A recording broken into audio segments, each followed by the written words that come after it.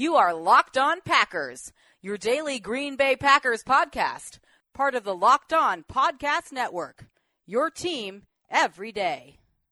RELAX. Relax. We're going to be okay. It is time. It is time. I feel like we can run the table. I really do.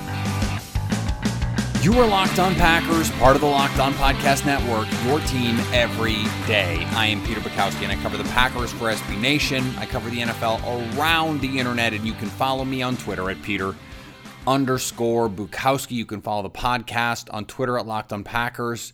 We are no longer at LockedOnPackers.com, just in case you go there regularly. We're going to launch new websites coming at some point soon, but for now, keep an eye out. We use the Megaphone platform to publish, and that's what I've been tweeting from. We're going to have a host site that is going to house these podcasts at some point in the future. We are working on a deal to get that done. But in the meantime, the best way to make sure you don't miss a Locked On Packers episode is to subscribe on iTunes or follow us on Spotify or Google Play or whatever podcast app you use. Make sure you're getting Locked On Packers every day, because that's what we do. We are here every single day. And if you want to get in contact with the show, if you want to send us some feedback, if you want to send us a question, you can do that at the Locked On Packers fan hotline at 920-341-3775.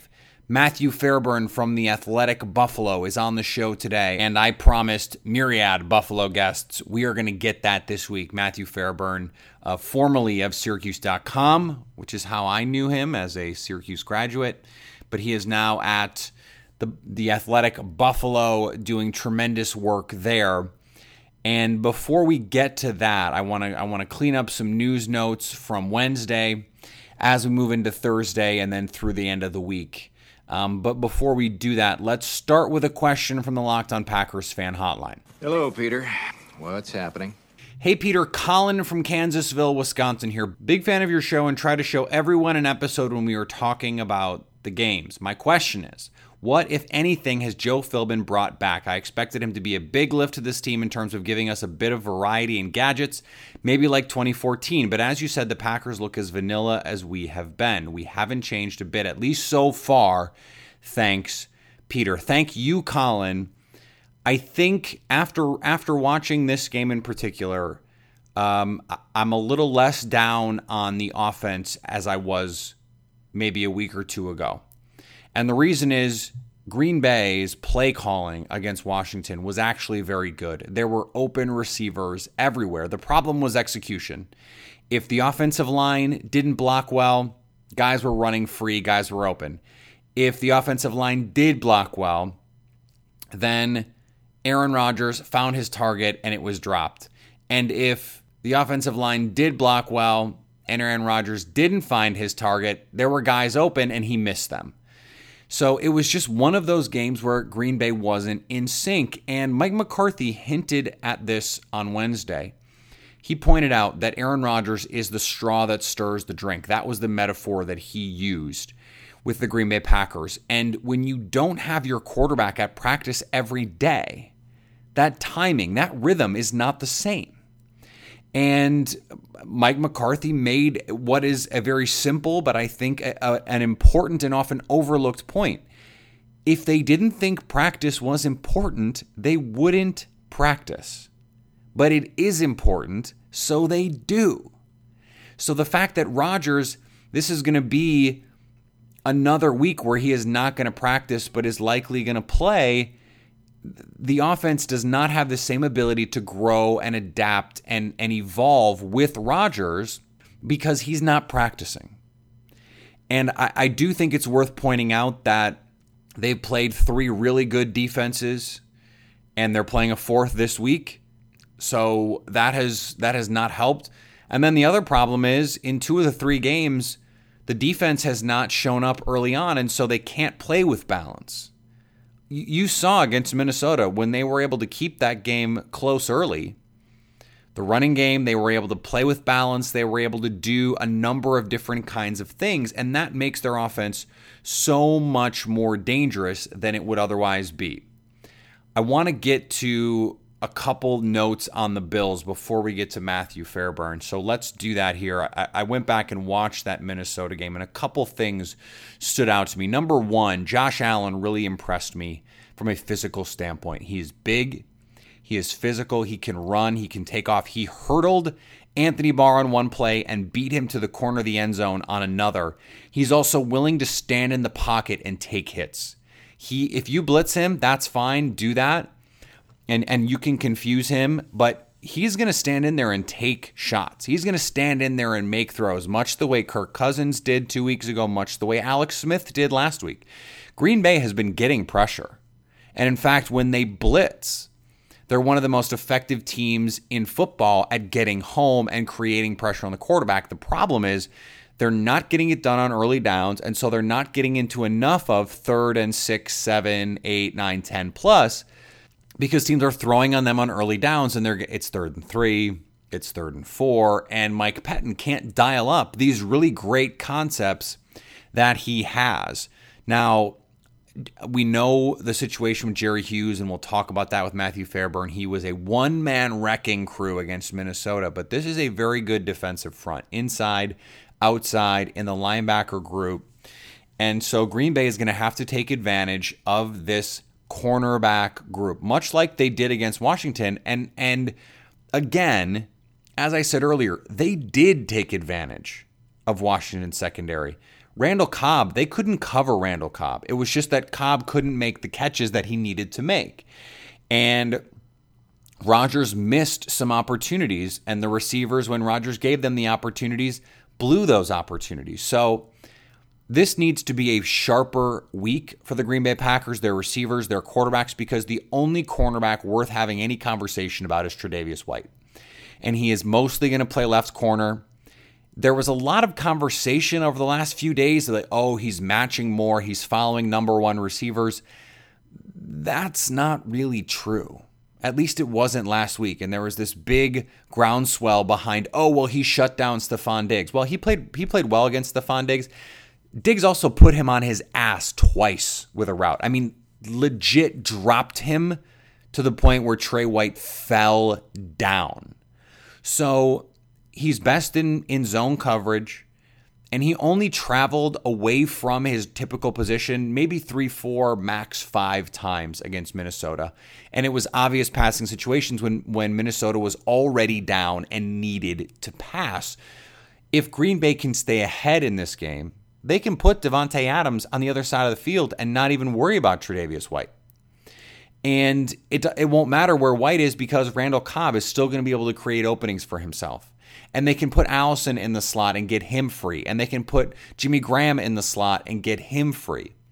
This is a game that Green Bay, and I said this yesterday on the crossover show, if they can protect Aaron Rodgers, Green Bay is going to win. Now, Brian Bulaga was a limited participant in practice. It looked like he was going to be a stretch to play. It's much better than we originally thought. Justin McCray is not going to play, so that's going to be Byron Bell starting at right guard. They need Brian Bulaga to play. If they can get Bulaga and Bakhtiari in this game, they have a very good chance of protecting Rodgers, and that means much more success for this offense. And we're going to talk about this with Matthew, but it's hard for me to believe that this offense in Buffalo is going to score a bunch of points if they don't create a bunch of turnovers, and that's just not what Green Bay is. That has been the number one focus for Mike McCarthy for years, is not turning the ball over. Rodgers is not a turnover-prone quarterback. It's probably his best attribute. And so if Green Bay doesn't turn the ball over and they protect Aaron Rodgers, not only do they win by 2 scores. I mean, the line is right now 9.5, open to 10.5. I think, some of the injuries has brought that line down. People like the Buffalo defense. I get that. But this is easily a touchdown game, or likely more. We're going to bring in Matthew Fairburn from The Athletic in just a second. But before we do, if you can't read the content that he puts out there because you're not a member of The Athletic, What are you waiting for? Locked On Packers subscribers and listeners get a discount. I want to give you a subscription to The Athletic to get all of the content that they provide. This is a great example of why The Athletic makes sense for you. You don't just get the Green Bay Packers content. If you want to go in and get the stuff that Tim Graham or Matthew Fairburn create for Buffalo in a week where the Bills play the Packers, that's a great opportunity for you where you don't have to go searching for the local Buffalo newspaper and try and find their reporting on the Bills. You can just go to The Athletic, and it's all there for you. Go to theathletic.com/LockedOnPackers to get 40% off your first year subscription. That's $2.99 a month. That's way less than you pay for Hulu or Netflix or Spotify or any of those other subscription-based services that you already use and pay money for. And what's even better is The Athletic. They don't have ads, pop-ups, autoplays. All of the clutter that you normally get at a sports website is not there at The Athletic. And what's more, I want to give it to you at a discount. Go to theathletic.com/LockedOnPackers to get 40% off your first year. All right, let's get to Matthew Fairburn. He is at Matthew Fairburn. That's double T Matthew Fair, FAIRBURN on Twitter. He's the Buffalo Bills beat writer for The Athletic. He's a great follow on Twitter. I highly recommend that you do that. Matthew, thanks for joining Locked On Packers. Oh, thanks for having me. So I think one of the interesting things about this Bills season so far actually goes back to last year, because this was a playoff team, and I know that is hard to remember when you see them in week one and you hear about, oh, they're starting Josh Allen, and before that they were starting Nathan Peterman. What happened that made them fall so far? Because from what we saw of Tyrod Taylor in Cleveland, it doesn't seem like that's the difference here. Yeah, I think transitioning quarterbacks is part of it, but it's probably a smaller part of it than people realize. Last year when Sean McDermott got here, and then a few months later Brandon Beane took over as the general manager, they started to kind of tear this roster down a little bit. They traded away Sammy Watkins, traded away Ronald Darby, young cornerstone players from the previous regime. And they weren't shy about, they traded Marcel Darius midseason and moved on from a lot of guys that, people expected to be in Buffalo for longer. And I think they surprised themselves by how competitive they were last year. The AFC had a down year. Tyrod Taylor took care of the football.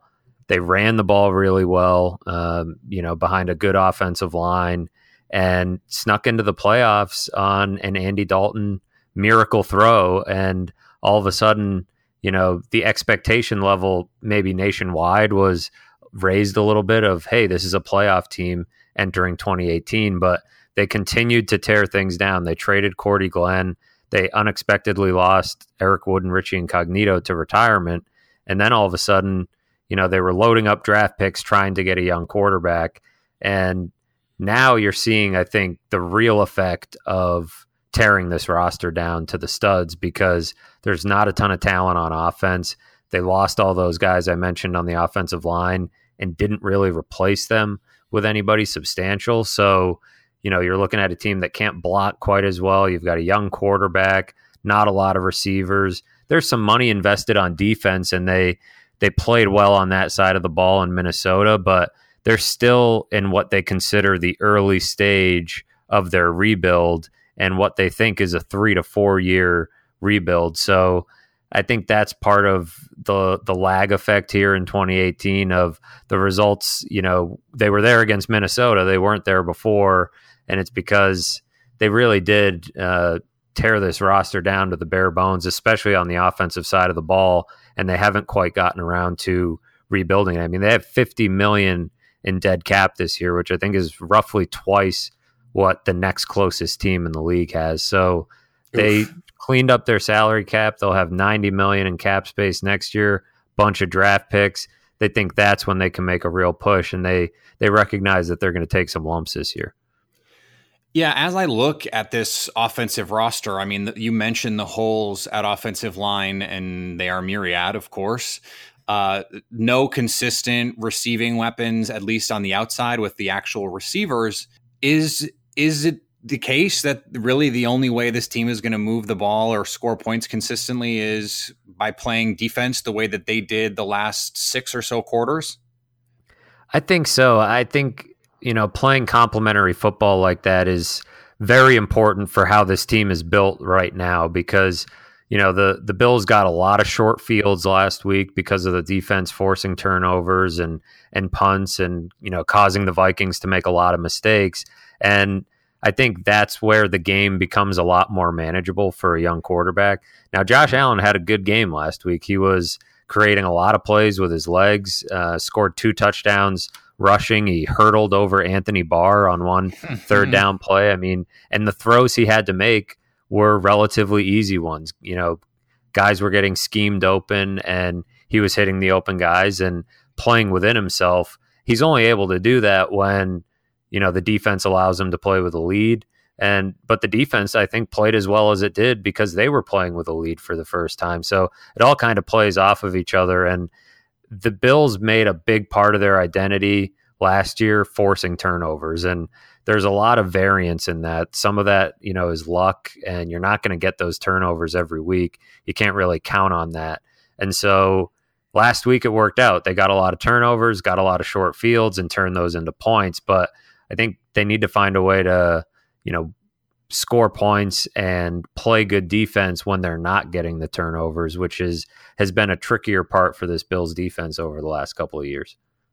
Well, and when you're breaking in a new quarterback, he's a rookie, and trying to find things that work for him, if you were going to, not necessarily, schematically, but I just mean from a skill standpoint, from a leadership standpoint, all of those things, what do you think the Bills need to do to put Josh Allen in a position to succeed and grow with this team? Because the options, skill-wise are so limited, and the blocking, may be a challenge all season.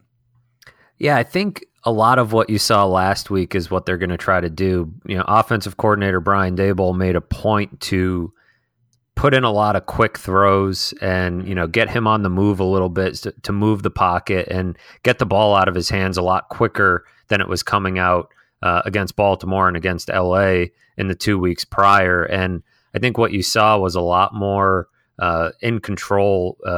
Josh Allen was a lot more in control of the game because the ball was coming out quickly. They like to do a lot of play action pass because that's something Josh Allen's pretty successful with. And they're pretty okay with him just running. They're all right with that.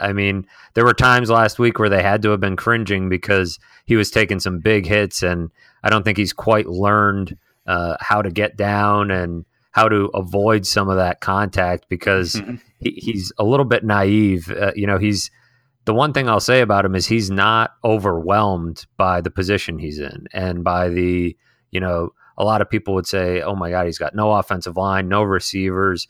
He's playing in Minnesota against that defense. That's going to destroy him mentally. It's not really the case with this kid. When I talked to Micah Hyde after the game, he was like, I don't think he knows what he just did. He's like, I think he doesn't really get it. Maybe 10 years from now he will, maybe 20 years. But he's like, he's just going out there and having fun. He really likes to play football, and he's really competitive. And so I think that's where he's kind of just letting it all hang out and playing a little bit loose. I think you saw that last week. Now, I'll be curious to see how he handles when things aren't going well or when they don't get to play with a lead. That's when it's a little bit tougher to be, as free-flowing as he was in week 3 against the Vikings.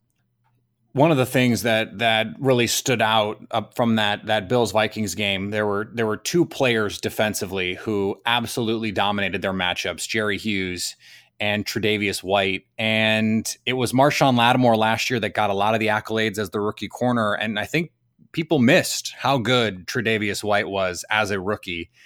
They don't seem to be missing it this year. It was mentioned a lot. I saw on social media how well he defended Stephon Diggs in that game. Are we looking at the emergence of, one of the best cornerbacks in football, full stop? I think so.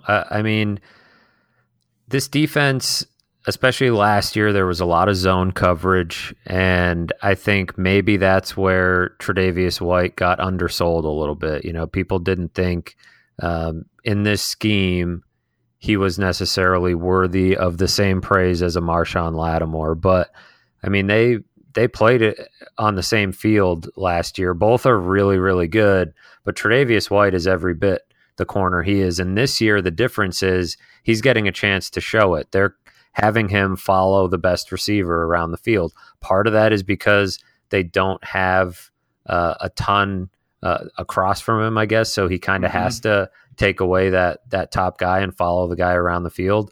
But it's giving him a chance to showcase what he can do in man coverage and all types of coverage, really. And he's been up to the task with every challenge. I mean, he shut down Keenan Allen and shut down Stephon Diggs, as you mentioned. And I think as, the season goes on, maybe he'll be tested more and more, but teams are avoiding him at the moment. I mean, Stephon Diggs had 17 yards last week. So, teams aren't throwing Trey White's way very often. And, he's not shy about saying that, he can become that top corner in the league. He thinks he's the best cornerback in the league. And I think the longer the season goes on, the more people might start, believing that.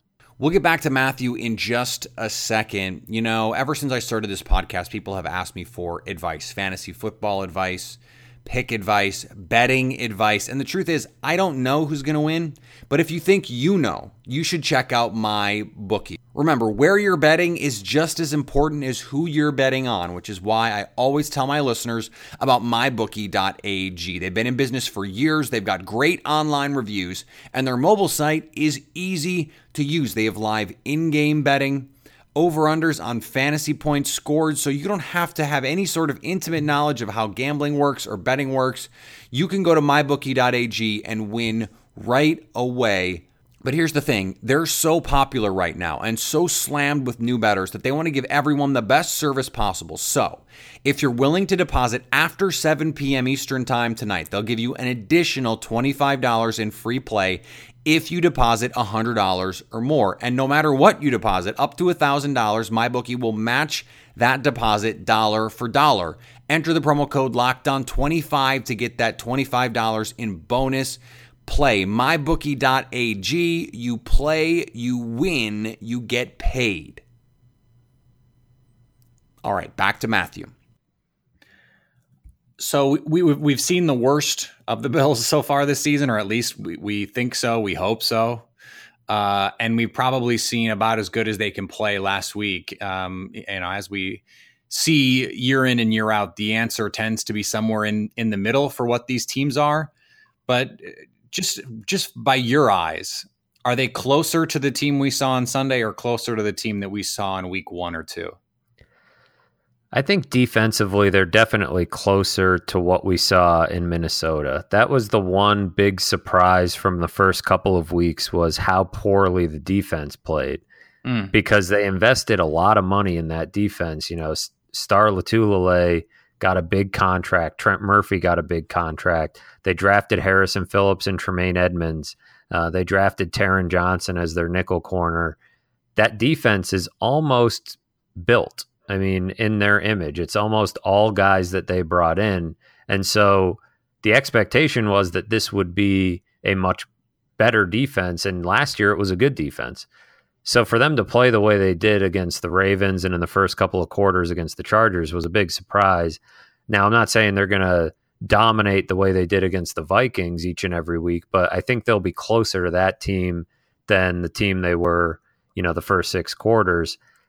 On offense, it's a little bit tough to say. I still don't have a ton of, faith in them becoming, growing into an offense that's going to light up the scoreboard and get into shootouts with teams. But if they play under control the way they did against the Vikings, they're probably not going to melt down the way they did against the Ravens either. I mean, they have to be closer to what they were against Minnesota than they are to what they were against Baltimore, because they don't have Nathan Peterman at quarterback anymore. So They can't, I think the low is, you see that with Nathan Peterman, you probably at least have a higher floor with Josh Allen. a lot will depend on how he grows. And, if LeSean McCoy can get back to 100% and, find some room to run behind this offensive line, they're going to have a lot of growing pains there. But this defense, I think, is for real and will start to play a little bit more like they did against Minnesota more consistently as the season goes on. Yeah, it's going to be 4 straight weeks for the Packers against really, really good defenses. I mean, I won't be surprised if we look up at the end of the year and Chicago, Minnesota, Washington, and Buffalo are all top 8 defenses in football. I can't let you get out of here without giving me a prediction. The line right now, 10.5 for Green Bay. I don't know if that is solely based on the play that we've seen this year. I don't think that line is totally fair, at least not the last couple weeks. What is your feel for this game? I still think the Packers are going to win the game. I mean, I know the Bills went into Minnesota and pulled off what is arguably, I think it might be the biggest upset in NFL history. It's 17-point dogs don't win often, and when they do win, they've never won by the margin that the Bills won by. So that was a pretty shocking result, I think, for Vegas. 10.5 points is a big line, and I think if Aaron Rodgers were 100% healthy, then that maybe would be fair. But I think this defense can, hold the Bills somewhat in the game and keep it reasonable. I'll still say the Packers win 27-13. I think, the Bills will have a hard time getting it going 2 weeks in a row on offense. I just think if they don't get those early turnovers in the short fields, the offense might struggle. They still, I think, are going 3 and out on 50-something% of their drives. So it's still an offense, very much a work in progress. And I think the Packers will be able to come out of this game with a win. Green Bay has also forced a ton of 3 and outs, almost the entire second half for Washington, as well as they played in the first half. I think they only had 2 out of 6 drives that were not 3 and outs, and one of those was a 4-play drive. So Green Bay has been good at doing that. So we'll see. Matthew, let my audience know where they can see more of your work. Yeah, you can find all of my work and all the work everybody else on our NFL team is doing at theathletic.com/NFL. And you can find me on Twitter at Matthew Fairburn. Great. Thanks for joining Locked On Packers. Oh, thanks for having me. All right, I want to thank Matthew again for joining the show. Chris Trapasso from CBS Sports will be on the show tomorrow.